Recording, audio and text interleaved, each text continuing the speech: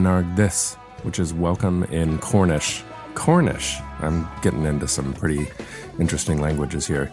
So welcome to the Daddy Unscripted podcast. My name is Tim Wheaton. I am the creator and host of the podcast. And I'm really excited to bring this second episode to you with the fantastic Matt Thorne, an esteemed author and critic from across the pond in England, who has written a number of novels for adults and 3 books for kids as well. He's also been a film critic and a book reviewer and also doing reviews of television programs for, as he put it, almost all of the newspapers in England. So he has really been doing quite a variety of writing over the course of his lifetime. And we go into that in this episode, where he kind of got that start. I mean, he could probably know from when he was a youngster in Bristol, when he was spending so much time writing instead of doing some of the other things that some of the other kids may have been doing, and actually doing things very similar to how I was doing them when I was a kid. I remember a summer when I spent almost an entire summer in my room writing a book. And I remember my brother thinking I was absolutely crazy and probably worrying about me because I wasn't going to the beach every day, which we would normally have been doing. But instead, I was just sitting in there and writing. And so I'm really found a very cool connection with Matt as we talked about all of his time as a youth. And it got into some emotional stuff here for me, too, thinking about how his dad and his relationship was, and how his dad had to work around certain life experiences to continue to parent Matt and his sister in their young and not even teenage years throughout. So very interesting conversation here that really touches on a lot of things about being a parent, being a dad, and being a son. So let's get right into it. Here is my daddy conversation with Matt Thorne.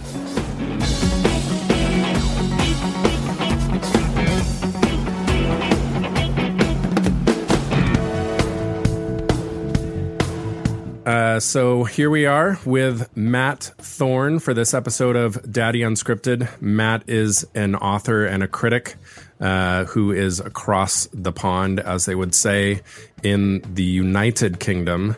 And Matt is an author of 3 children's books, 6 novels for the grown-ups, and as well as a critic. Do you do most of your critic work? Is that online on different sites, or is it print as well? Yeah, it's for print and for radio. I do reviews for various newspapers. In fact, most of the British newspapers I've reviewed for at one time or other. And I also do reviews for Radio 4 over here, one of the big radio stations. I review films and books and TV programs and whatever they ask me to review.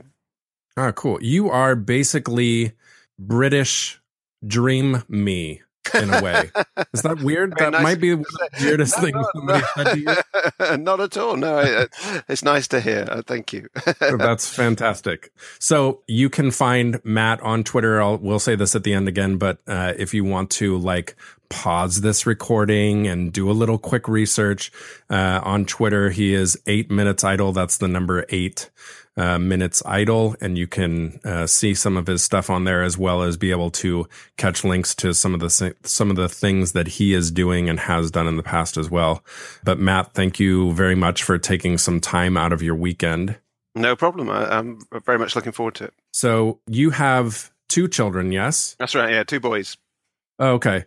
The one thing I would say I think is maybe interesting is that I have a sister and my wife has a brother. And neither of us have siblings of the same sex. So I don't know what it's like to have a brother. I've never had a brother. Mm-hmm. And it was quite interesting to me. I always thought I would have, for some reason, I thought I would have daughters, would have girls. So it was quite a surprise to me to have 2 boys, but I do absolutely love it. And it's very interesting, but it's a whole dynamic I didn't see. I know how brothers and sisters behave together, and I know how it feels to be an older sibling. But when I look at my young son and I look at the way that he behaves with his older sibling, I just see that that's a completely different worldview, you know, and I kind of see why other people behave. I understand other people a lot more now, I think, when I find out that they're either the youngest child or the oldest child, because I just think being the youngest child, you're constantly fighting, you know, like for everything, you know. I mean, not our love, not the parents' love and attention, but just, you know, you have a sense that your brother, the reality, your brother's always there to sort of elbow you out of the way or eat your food or make you do that. You know, it's sort of, it's something that I didn't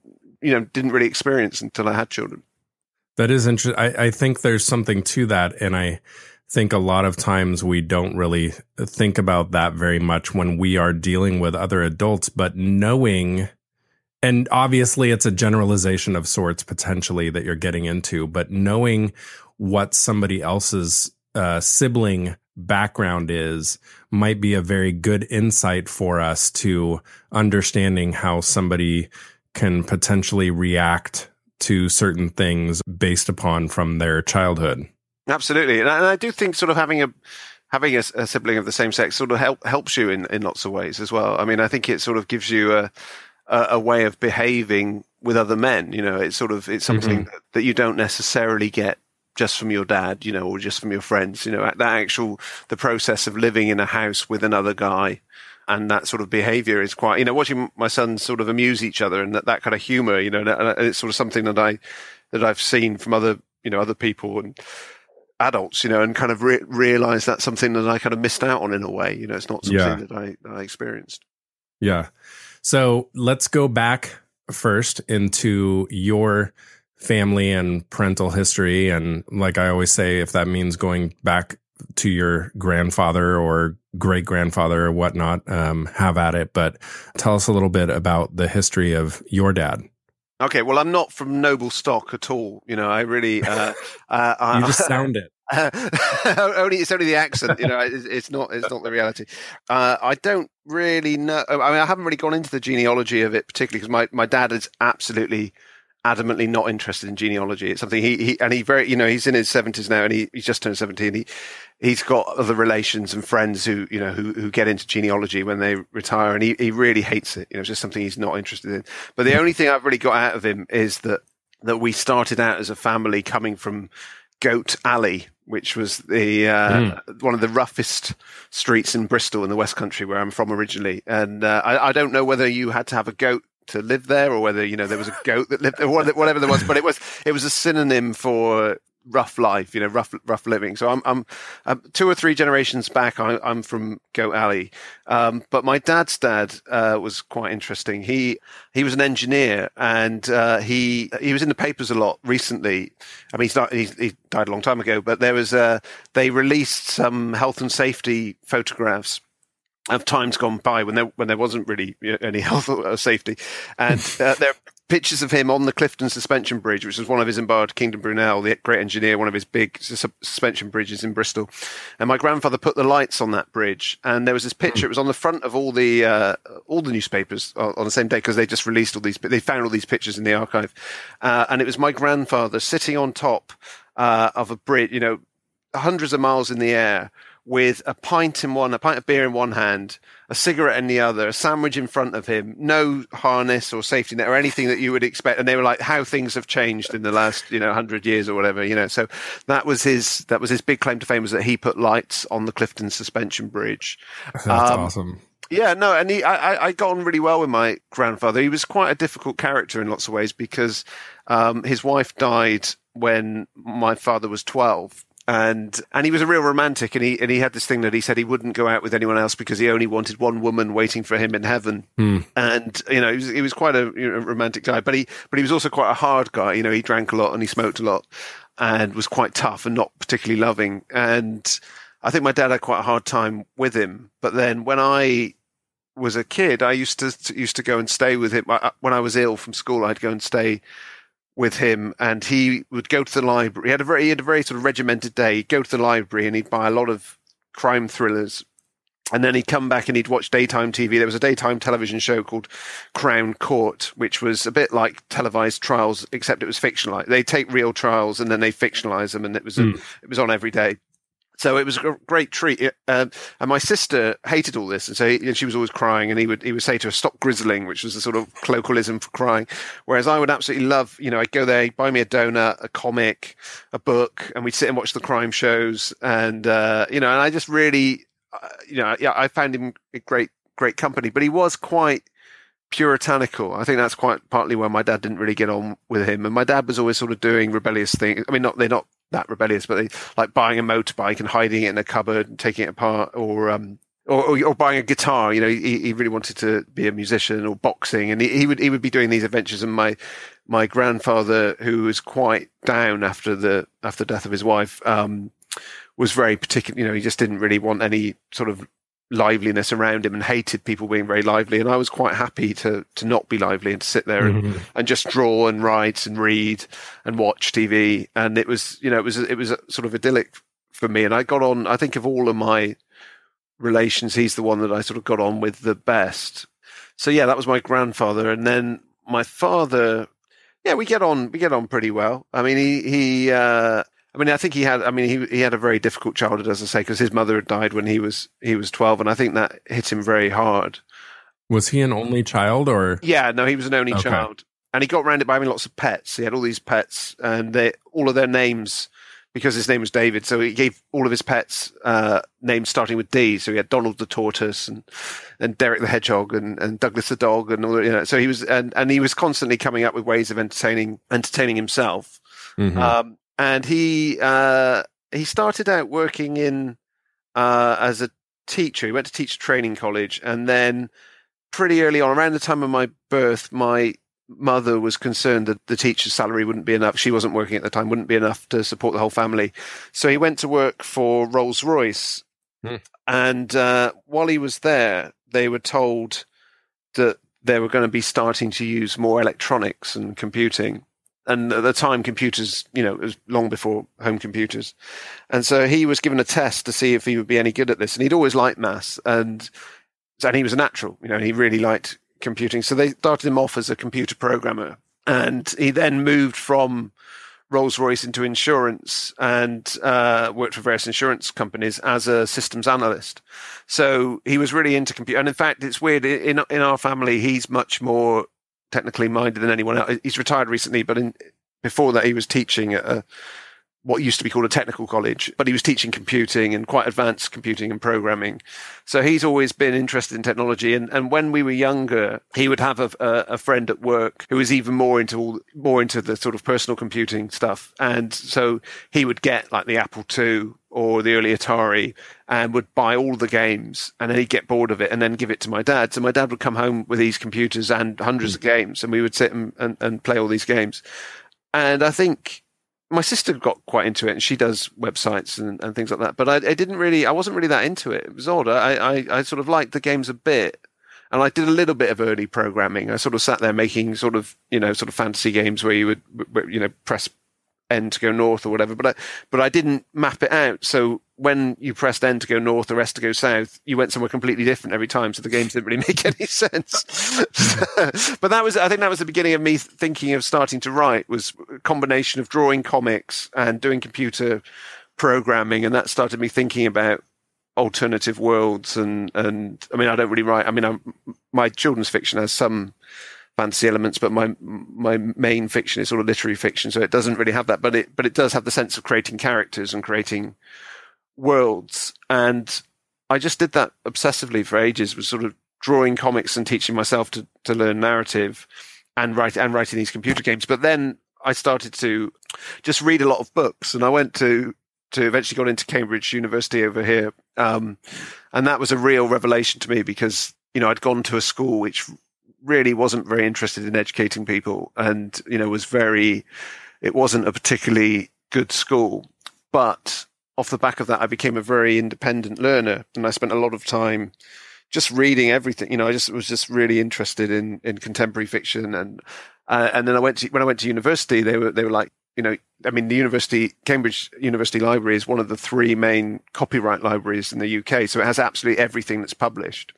right back to the beginning of time, and so I'm exaggerating, but only slightly, and you can get it all out and you can look at anything, you can really, so I spent most of my time at university just reading, trying to catch up because I hadn't had a, particularly good education. But I was fascinated and loved reading lots of stuff.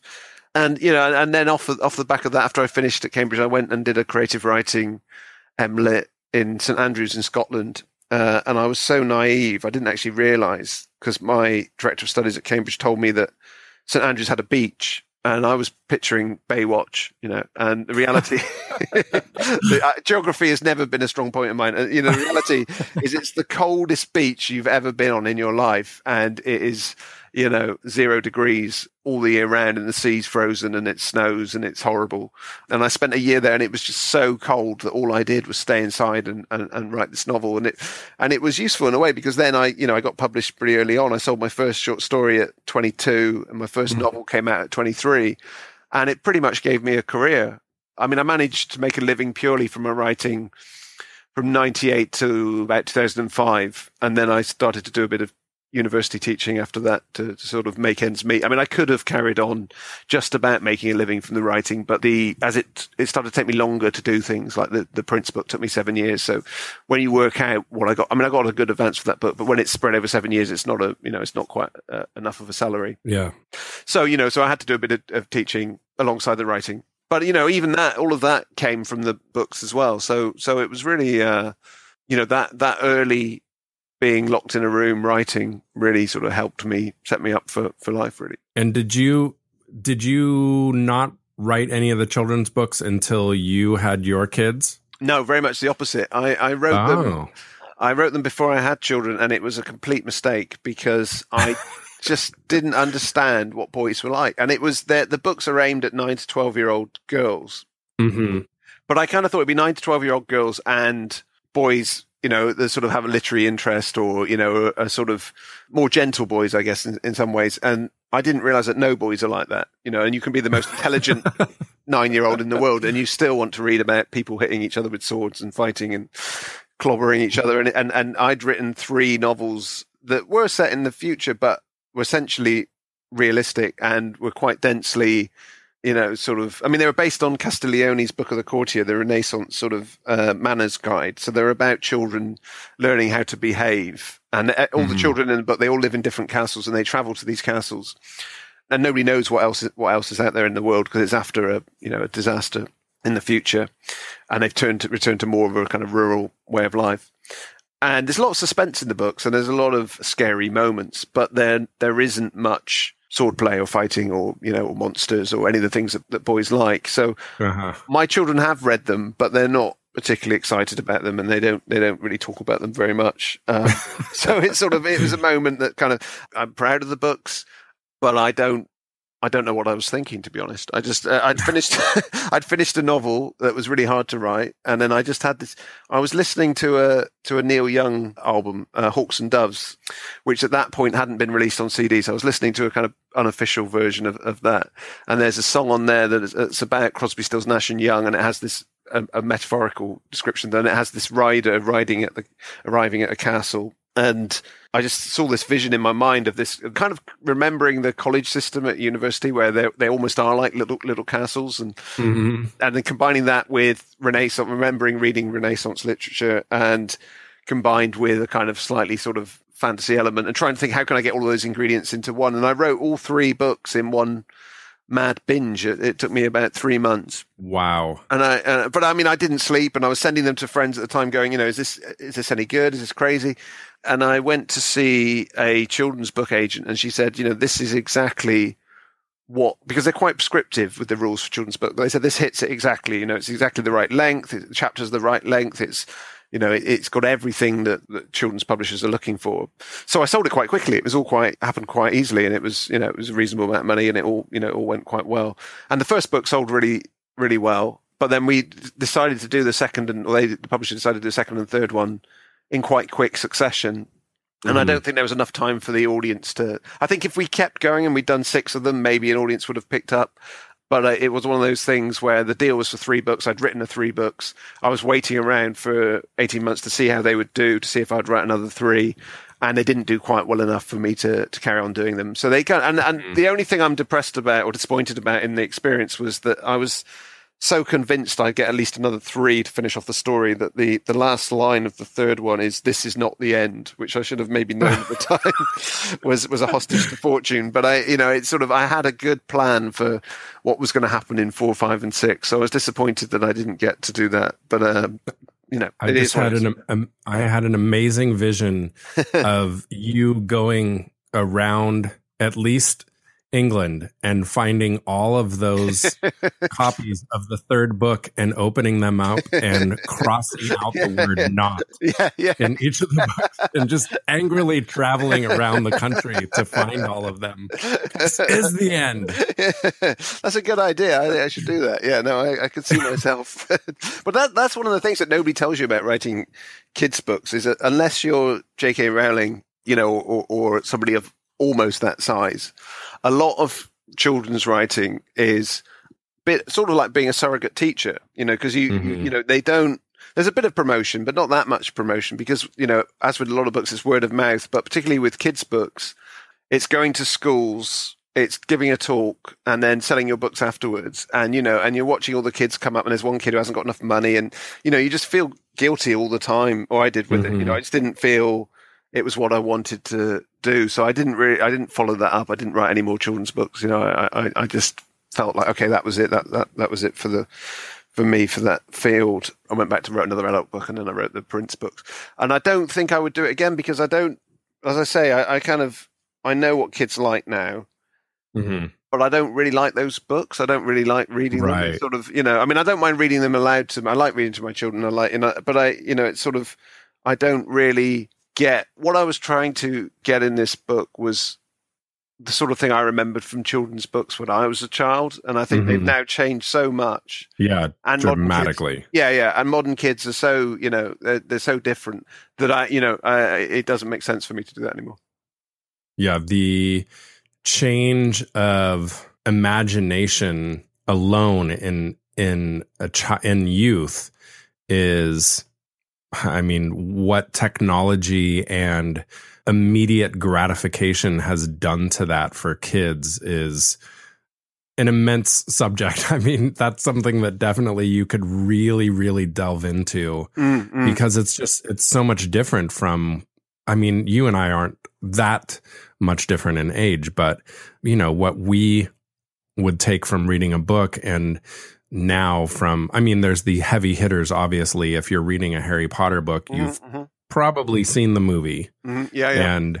Or you're like pausing your reading to watch some of it in the movie or whatever. And your imagination has been so tainted and overridden by what you're able to obtain. I just saw, what was the movie? Oh, we just saw Boss Baby yesterday. Oh yeah, I saw that. Yeah. Oh yeah. And saw the preview for what is it, Captain Underpants? Yeah. Did you guys get that trailer in it as well? Yeah. My kids love that book. Which maybe my son will. He's 4, so maybe he will get into it later. But I know that's a humongous book series that now is getting its treatment, and it seems like there's a lot of those. Goosebumps finally did their movie, and no, I see them all, because I love the cinema, but it's weird. I have to force my children to see these films. I made them go and see the Smurfs with me. They didn't want to see the Smurfs. Probably rightly so. I made but Boss Baby. They were my youngest son wanted to see Boss Baby, so that was we were in agreement on that. But I was in Berlin last week, and I made them go and see the Power Rangers film with me very much against their will. And it's not, but the film doesn't mean, like, when I was a kid, I loved going to the cinema. In fact, I loved it so much, I got a job when I was about 12 reviewing films for the local radio station. Again, it was something, that's a formative thing and I managed to sneak in to review the manager liked me, and the radio station didn't know how old I was. So I got to review all the films, the R-rated, the equivalent of R-rated, all of them, so I saw I was seeing 4 or 5 films a week in my teenage years.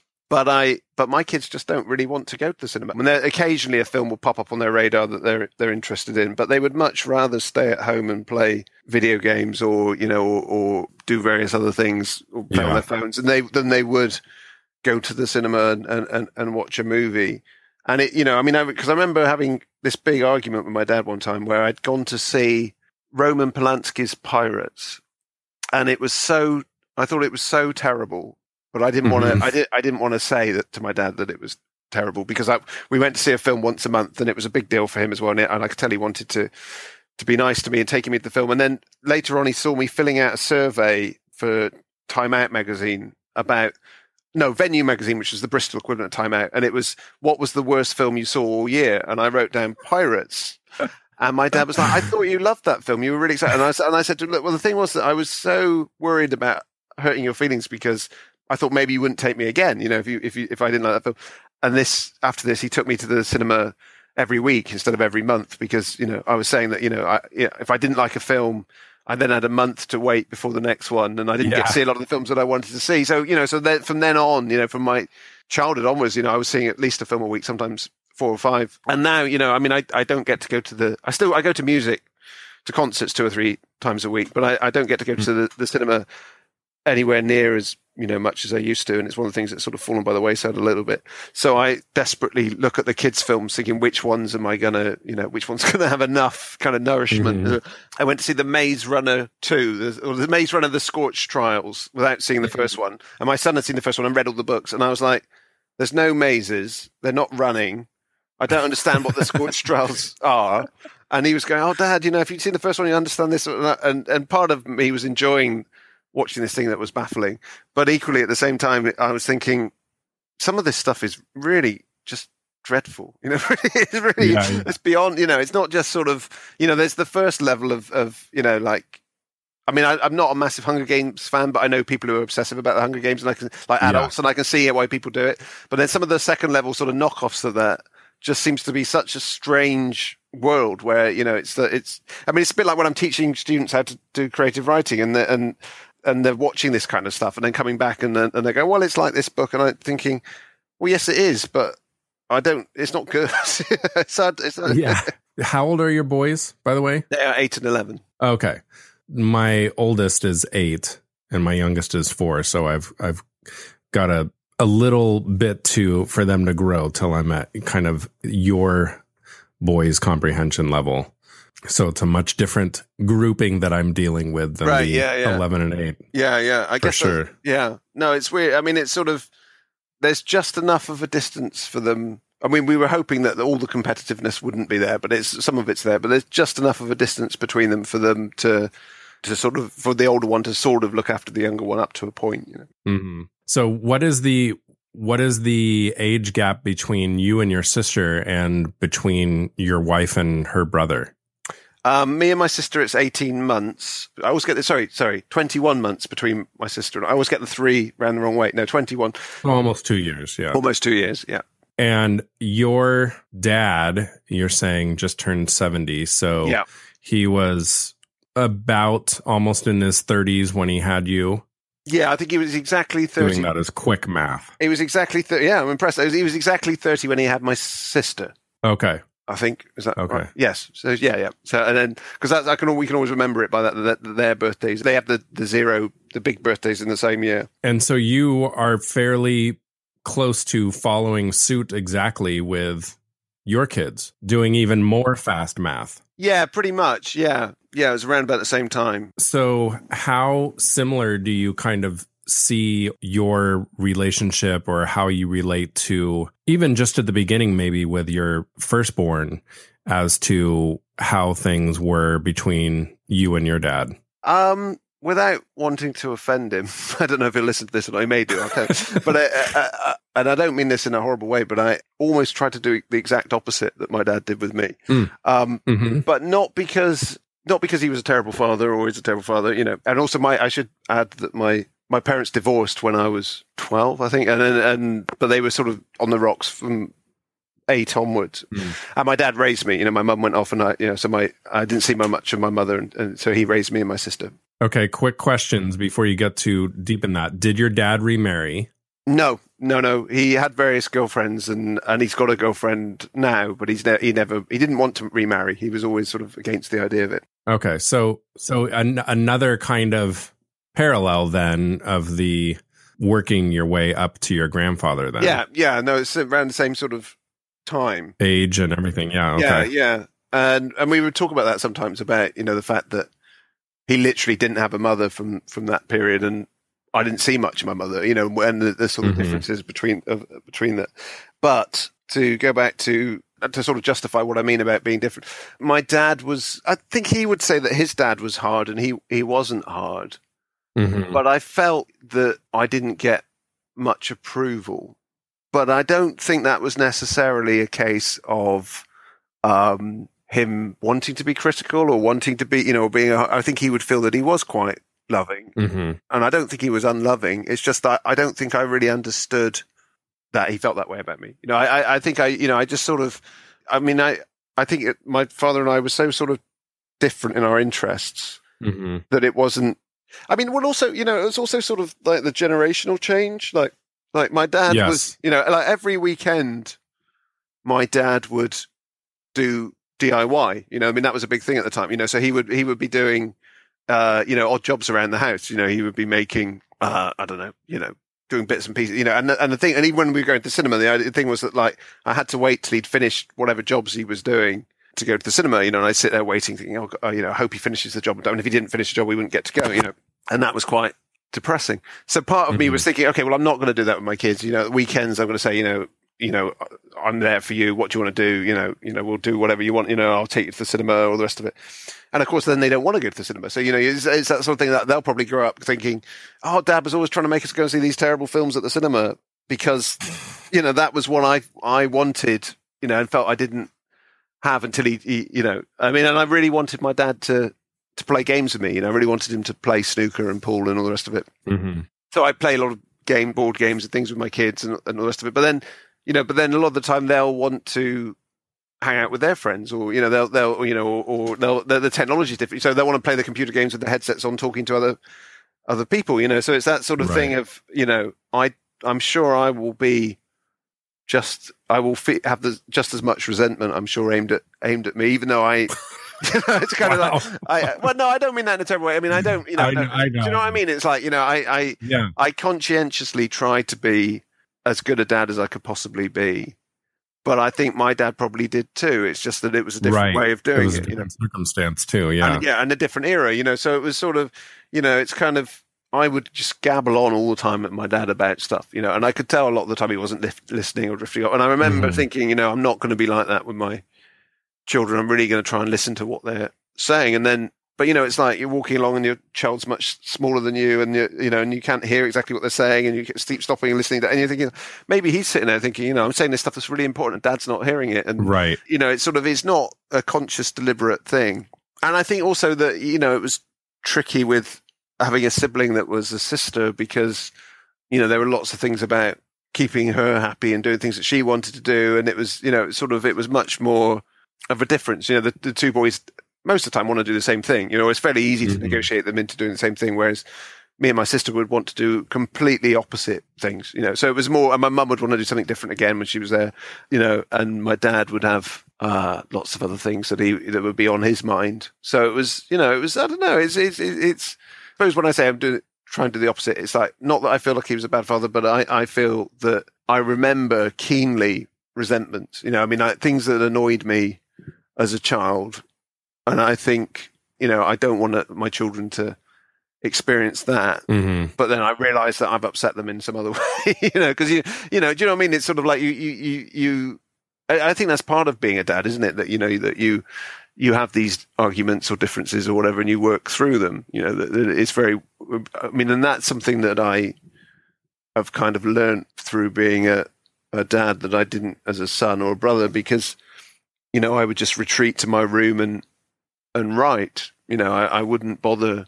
And I think it was quite weird for my mum writes occasional stuff. She writes business books and things like that. But I think for my dad, I think he just thought it was a bit strange. And I remember one time we went on holiday, and there was a competition to write a horror story or something in a magazine. And I said to my dad, well, why don't you and I both do it, and then we'll both enter and see if either of us has any luck, And he was sort of interested for a moment, and he sat down and tried to start writing a horror story, and and he wrote half a page and gave up because it wasn't his thing. It wasn't his thing. And then I sit down and write a whole story, and I'd look at him and go, "Well, why haven't you? Where's your story?" And it's sort of it's weird, and And I don't do that with my kids, and I don't expect them to have the same interests, and I don't, but it, I mean, and it's really, I mean, as you know, doing anything sort of creative or anything where you're sort of trying to create something and put it in the world is pretty tough, and it takes time and it takes dedication, and it's, but when you're a son, you're thinking, well, I don't care if anyone needs me particularly right now. I want to go in and write this story, but then as a dad, I mean, I know some writers of the sort of previous generation who just shut the door and ignored men and women, who closed the door and just wrote their books, and that was what they were doing. And I've very much always had an open door policy with my children, that they can get me whenever I want, and also, that I'm not writing all the time. I've sort of stopped.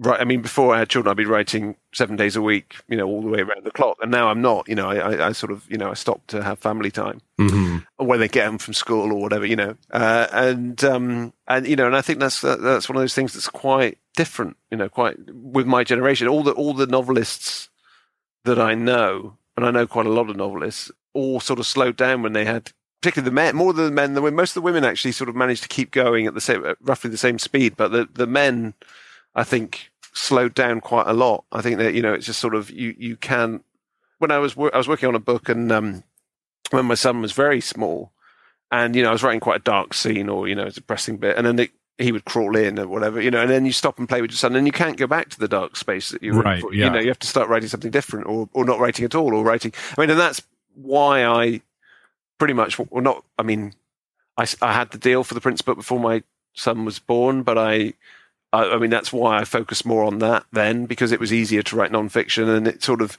was easier to sit in my office listening to music and thinking about that than it was to sort of wrench, psychological depth out of your out of your soul, and then be a dad, So. Yeah, and why the writing that you're doing as a critic and whatnot right now is probably much easier to kind of jump in and jump out as well. Yeah, and also, and the film, I was working on this film of 8 Minutes Idle, my second novel, but it came out much later on as a film. And the thing about that was that there were lots of drafts. I mean, I started out co-writing it, but towards the end I was doing quite a lot of it, the lion's sort of share of it. And it was much more a case of, right, okay, so it's 3 days of intense work, and then you hand it in, and then you have to wait 2 weeks till all the producers and everybody reads it and the actors read it and all the rest of it, so it fits in with the schedule a lot easier. I mean, the thing about a novel is that it just sucks up all of your time and attention. Mm-hmm.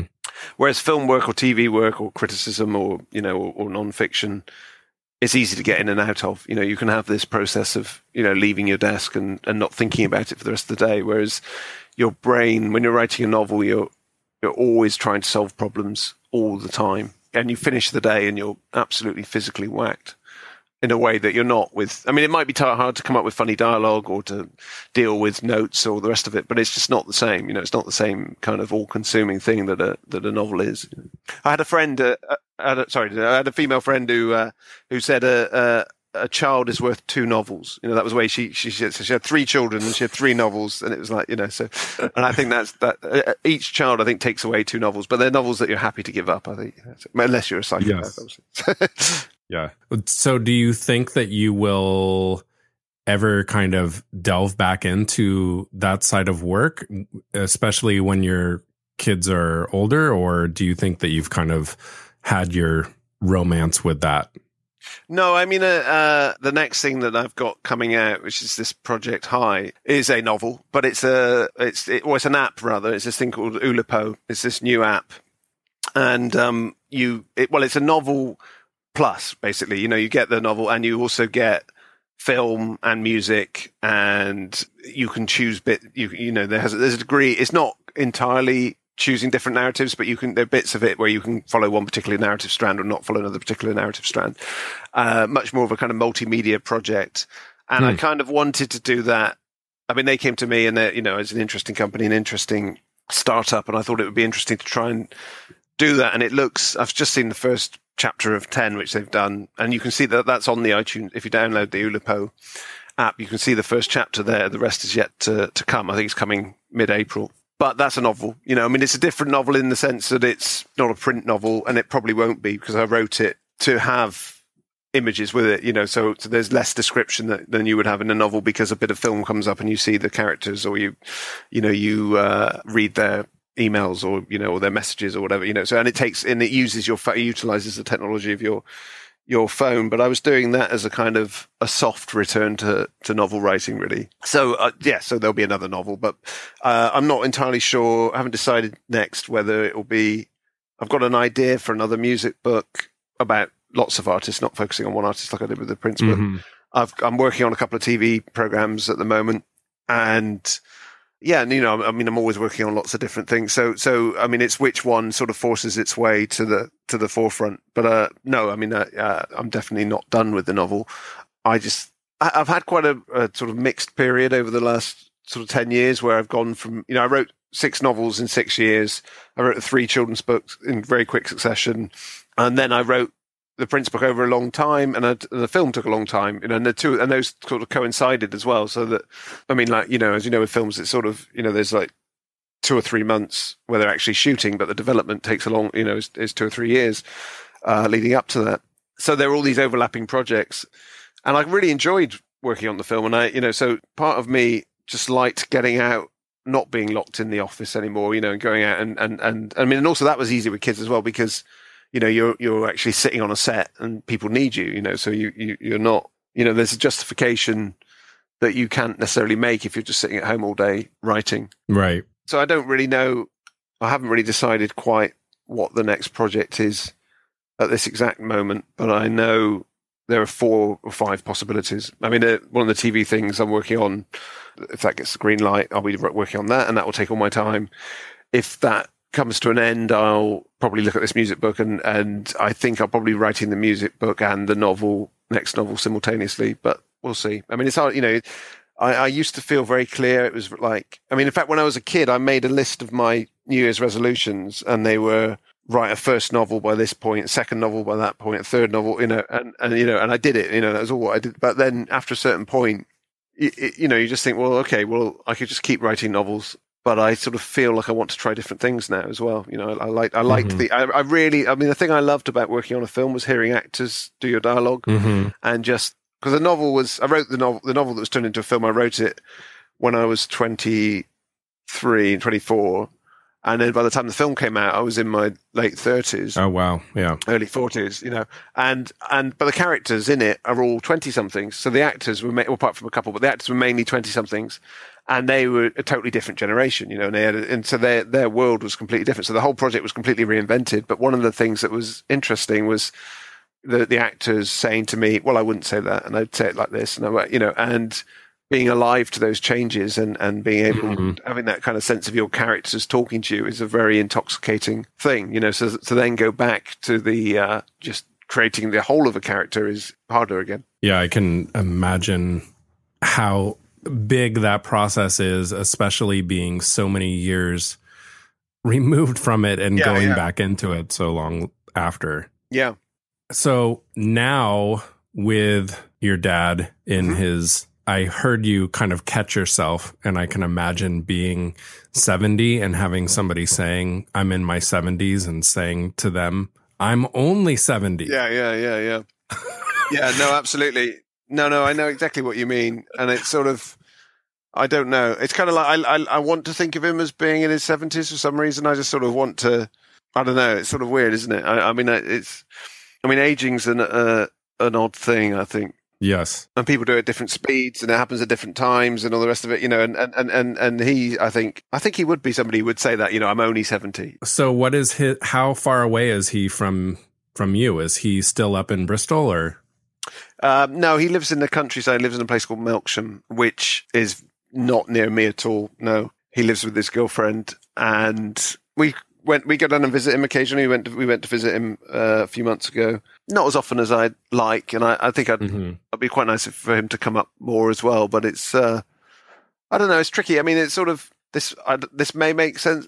There may be an American equivalent. I'm not sure quite what it is. Maybe the way that people outside of New York think of New York, but there's a certain difference between London and the rest of England, and some people, not everybody, but some people who live in the countryside hate London, or see it as quite a sort of psychic trauma. I mean, it's similarly to where, if you lived in the countryside, going to New York for some people would probably seem like it's too fast, it's too frenetic, it's too crowded, claustrophobic, whatever, and I think he feels like that, so it's a big deal for him to come to London, and even more so for my mum. I mean, my mum hasn't been to London for years and years, so that's a factor, and it's the same, I think, with my wife's parents as well, and it's although they're slightly better about it.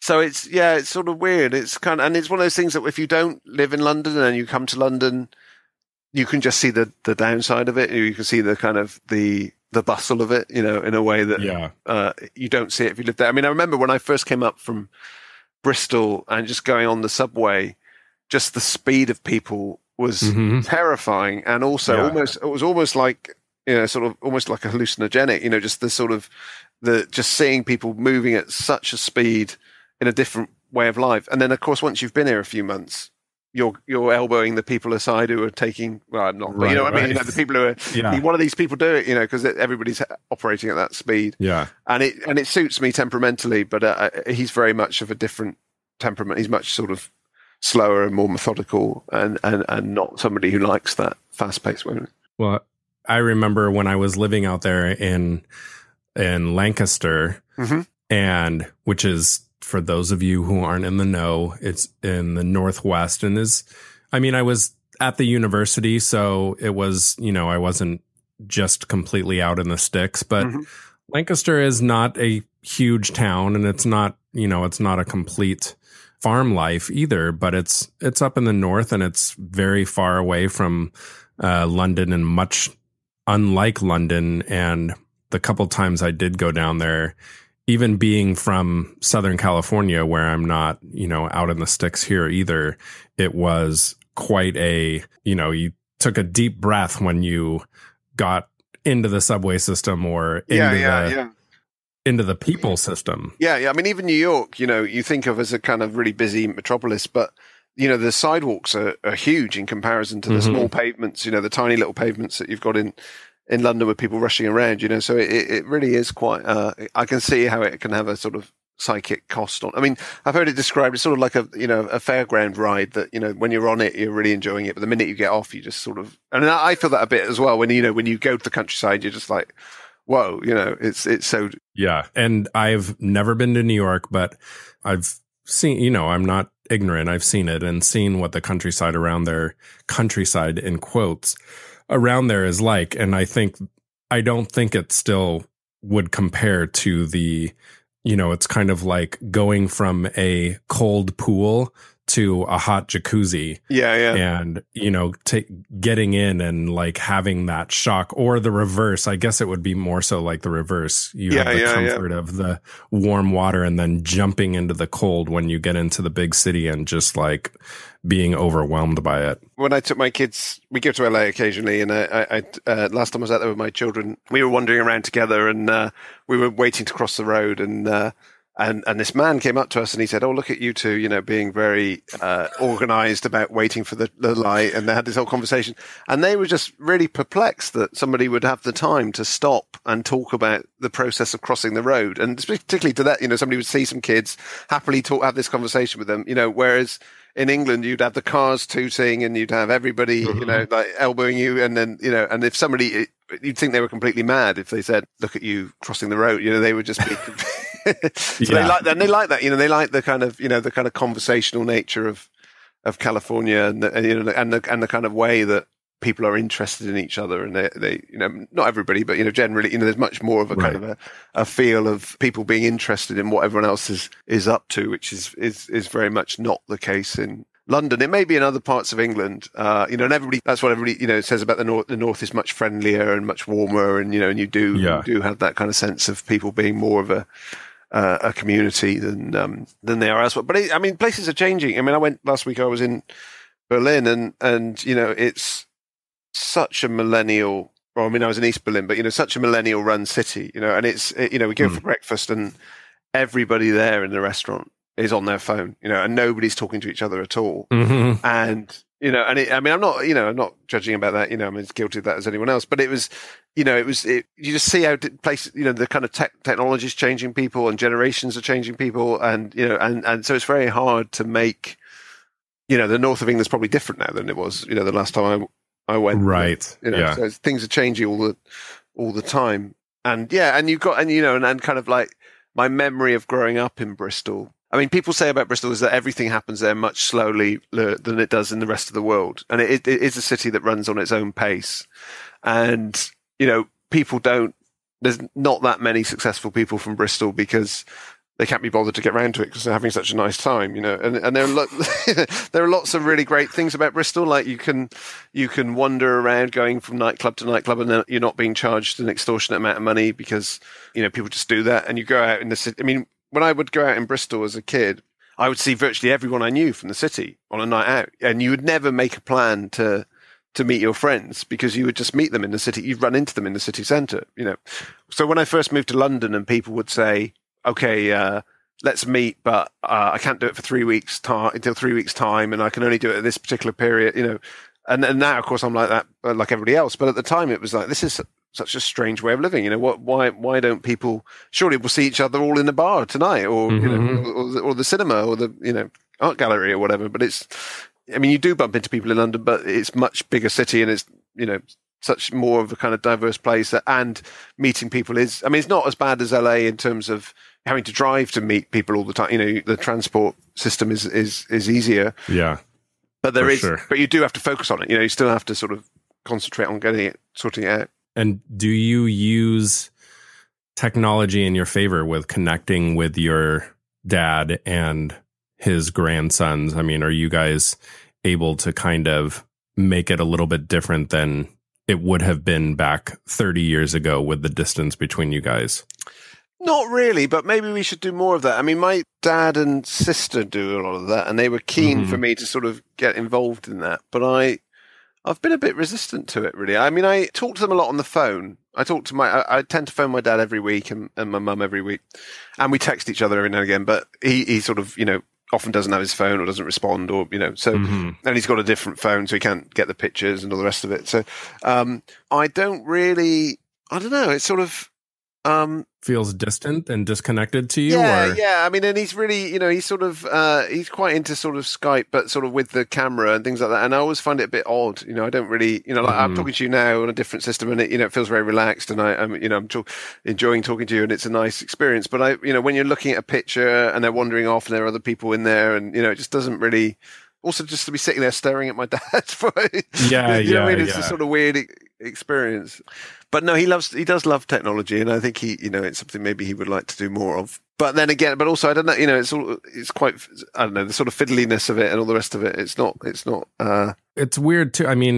The way your kids are, and it sounds like they're very into technology in their own way and into their video games and whatnot, and it is still different to, all the connections that we make through technology, whether it's Facebook or Twitter or Skype or, what have you, through our phones. Like people say, it's kind of cliche, I guess, but it connects us all, but it also keeps us at a distance. So it is kind of both sides of that weird feel to it, I guess. Yeah, and I'm quite bad at sort of keeping up with the most current technology. Most people, it seems, don't really like email, and would much rather do things on Twitter or, that big transition that took place where people stopped sort of having. I remember like being a writer, being at home. My equivalent of kind of office banter or office conversation was sort of email chains that would go on all day, and I knew that, and I would have. And it would be friends with other writers and people working in offices, and we'd email each other back and forth. And then suddenly there seemed to be, and I had a few message boards with other writers and stuff. But then suddenly everybody was on Twitter, and I was a bit suspicious of Twitter, and I didn't really join Twitter until the film. In fact, because what happened was with 8 Minutes Idle, they told us we had to get a Facebook account, which was set up but was never really used, and a Twitter account, which I eventually, and that's why it's 8 Minutes Idle rather than Matt Thorne. When we started doing it, I put my address book into it, so suddenly all of my friends were on there, And I was giving them updates of the film, which they eventually got a bit tired and bored of. So I transitioned eventually into a personal account. But I think if I hadn't done that, I probably wouldn't have had I don't have a Facebook page or anything like that. Mm-hmm. And I suppose there's something in me that quite likes the separation of the kind of public and private. It's sort of, I'm quite happy to, like, I'd think of a joke and I might text it to a friend or email like 4 or 5 friends, but I wouldn't necessarily want to put the same joke up on Twitter. Right. And it's partly... it's very different too. The public consumption of that. Yeah, and it's partly because I wear so many different hats. It's like I am a lecturer at a university, so there's a kind of public part of that. I am a novelist, so there's that, and I'm written about Prince, and there's lots of people who follow lots of Prince. And in fact, one of the kind of most gratifying things about Twitter is the sort of Prince fans that I've met through that. But then also there was this film, and I was publicizing the film, and and so it felt like I had to be quite careful about what I was saying, and I don't know, and also I feel like I've got a lot of different interests, like I might be talking about avant-garde film, or a lot of the music I like that's not Prince is more on the kind of free jazz or the improv or noise rock, sort of end of things. So, talking on Twitter about experimental music, and then talking about the Boss Baby or whatever, it's a sort of, it's kind of like, I know, but the thing is, I guess I'm just thinking about it too much because everybody does it, don't they? Everybody puts it. But I do have some friends, particularly novelist friends, who are that sort of create a brand on Twitter. They kind of they have things that they talk about or things that they don't talk about. Yeah. To fit their brand, they're like, and I'm much more of a kind of, I guess the thing is that I'm not saying this is a kind of boast or anything, but just kind of person I am. I have very broad, wide-ranging tastes. I like a lot of different music. I like a lot of different films, a lot of different books, and a lot of different genres. And I'm very interested in kind of what people might consider highbrow stuff, and also quite lowbrow stuff as well. And again, I know a lot of people are, but it can be quite hard to push all of that through the conduit of Twitter or whatever, whereas... And on the one account. Yeah, exactly. And it's that sort of the same thing that, like, you've got your friend who's into American football over here is very different to how it is for you. It's much more of a kind of for want of a better word, a kind of a kind of hipster kind of appropriation, So I've got to, but I don't like it for that reason. I like it because I like to take my kids to watch American football because there's not much sport they're all interested in, but we love going to watch. They started doing the international series and do American football games over here, and it's slightly different than it would be in America because it's such entertaining spectacle for buttoned up British people to be exposed to that. It's very enjoyable, So I'd email my friend about American football, then another friend, if I was tweeting about it, would be like, why on earth are you suddenly going on about America? It could be the last thing in the world. Who are you? Yeah, exactly. So it's, it's sort of, maybe I think too much about that and I worry about it too much, but that's sort of what's not made me want to go on. It kept me off Facebook as well, that sort of, and also when the media, the kind of social media world has changed very dramatically and considerably. And I think now everybody has a voice, and that's great. I love the fact that everybody has a voice. But before that, when I was writing articles, and I might say something provocative, generally not deliberately. So I'm not one of those journalists who, deliberately would write something provocative, but you're not the Howard Stern of. No, I'm not at all. But in fact, one of the things I think I do is that I'm just very honest about my tastes and the things I like or don't like. But I think some people would see that, almost as trolling. If I'm saying something that I like, they would think, well, how could you possibly like that? Or like those two things in tandem.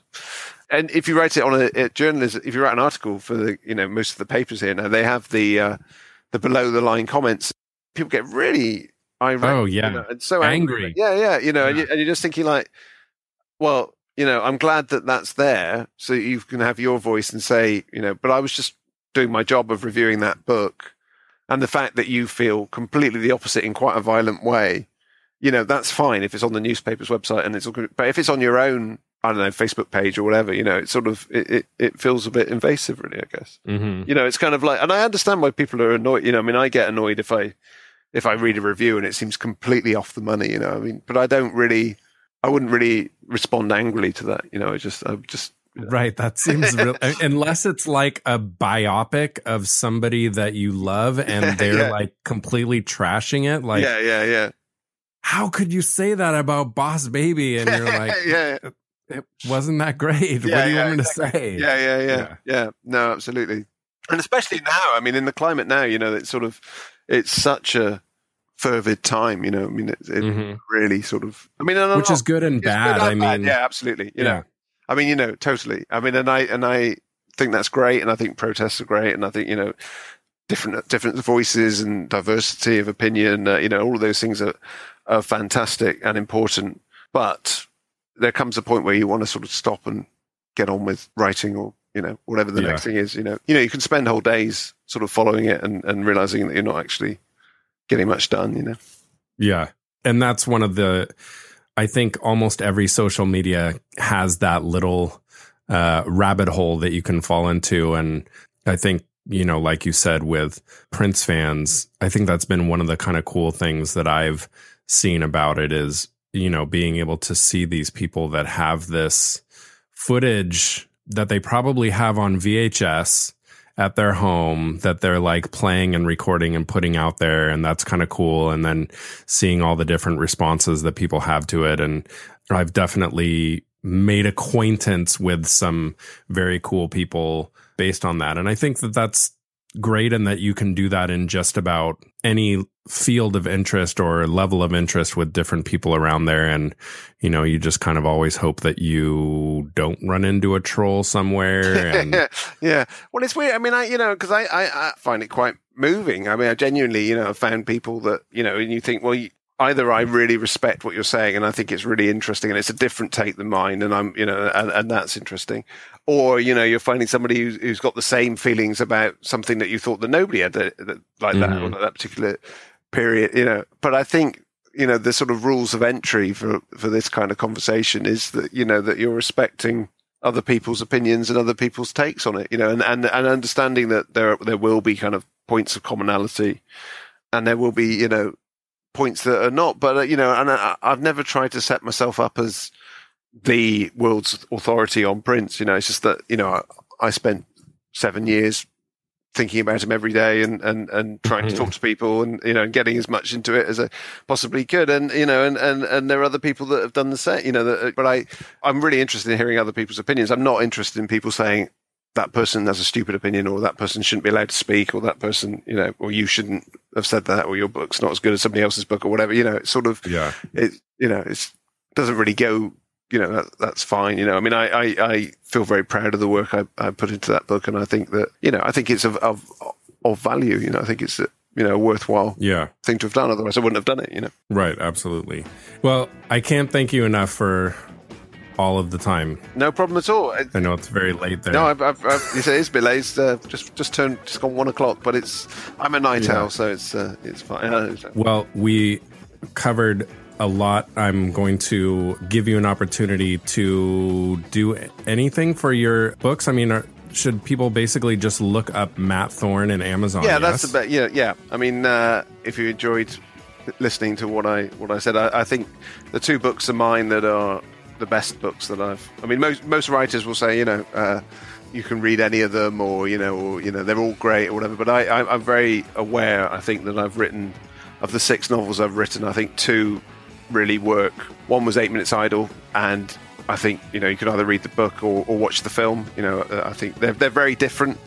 They're massively different. The novel is a 500-page novel with lots of different narrative strands. The film is a 90-minute comedy, which takes one of those strands. But I think that's worthwhile. And then I wrote another novel called Cherry, which was longlisted for the Man Booker Prize over here, which is the big literary award. And that's probably the book of mine that was most acclaimed. And those are the 2 where I think it worked. And I think it's partly because it was the period of my life where everything, you can really want to write a good novel and everything in your life just isn't allowing you to do that. And then sometimes, everything just goes right. And those are the 2, I think, where everything just went right for me. And what was that app? How do you spell that thing that you were talking about that coincides with Hi? Yeah, so this is a new thing. It's an app. It's not spelt as you might imagine, as it's spelled OOHI. OOLIPO. So it's Oulipo, but with 2 O's rather than OU. So OOLIPO. You can download that from iTunes, and it's on iPhone. I don't think it's on Android yet, but an Android version is coming. And then if you download that, there's some other novels there as well. And mine is called High. And at the moment, the first chapter is up there, and you can read that for free. And then I think round about mid-April, the other 9 chapters will appear, and you can buy them. An in-app purchase is not very expensive, but that's the next thing. I literally just downloaded the app. So it was successful, right? On an iPhone, I will specify. Great. So, and also you can again find Matt on Twitter at 8 Minutes Idle. Yeah. Just with the number up at the front. Sincerely, thank you so much. This was awesome. No problem. I really enjoyed it. It was good fun. I had a very good evening. Yeah, likewise. And truly, you are living my British life. So, well, you're living in LA, so that trumps everything, I think. Well, I don't know about that. I would trade places with you. And thank you so much, Matt. I had a great time recording with you. No problem. Great to talk to you. Yeah, you too.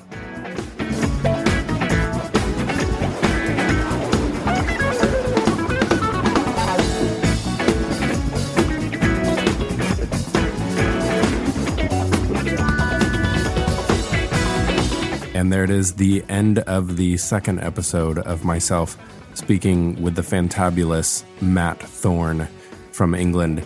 Matt Thorne, again, you can find him at 8 Minutes Idle, that's the number 8, on Twitter, and you can find all of his books and such on Amazon. Matt Thorne, it's with an E at the end. Make sure you check that out. Matt, again, what a tremendous experience having this conversation with you. I genuinely appreciate your generosity of your time on a weekend night so late on your side of the world to have that conversation with me, to be able to share it with all of these fantastic people. I hope you all got a lot out of that. I really enjoyed this conversation. So if you want to leave me a note and let me know what you thought about it, you can send me an email at daddyunscripted@gmail.com. Again, make sure that you check out the website. There is some extra writings and some photos there at www.daddyunscripted.com that pertain to this episode. So you can look at those while you are listening to the other episode. If you didn't already listen to it, shame on you. Our episode that normally would follow this episode, I kind of did it in the reverse fashion because of the content and because of it falling so rightfully in time with the anniversary of the death of Prince. So you can check that out. That is the episode before this one with myself and Matt. You can find everything for Daddy Unscripted on social media as Daddy Unscripted. What do you know? You can find us on Facebook, on Twitter, and on Instagram. You can also drop me a line at daddyunscripted@gmail.com. Let me know some other guests you would like me to have a conversation with. I keep getting some fantastic ideas for other guests, and the way that this road has kind of gone throughout the course of this year is really exciting to me and is really starting to pick up some steam from the audience. So I really appreciate you guys giving some input. Keep that up. Again, you can send that to daddyunscripted@gmail.com. I want to also thank Umphrey's McGee for the use of their music in all of the Daddy Unscripted podcast episodes. And specifically, I will assure you, all music in this podcast episode is by Umphrey's McGee. So anything you're hearing in the background and during the intro and outro, that is all Umphrey's McGee, and so good. So thanks again to that band for being so gracious in letting me use their music in the podcast. And stay tuned for the next episode. I have my gear all over the place for special remote guests in different part of the country, so I can't really tell you who that will be, but keep your eye out for the next episode. Thanks a lot, you guys.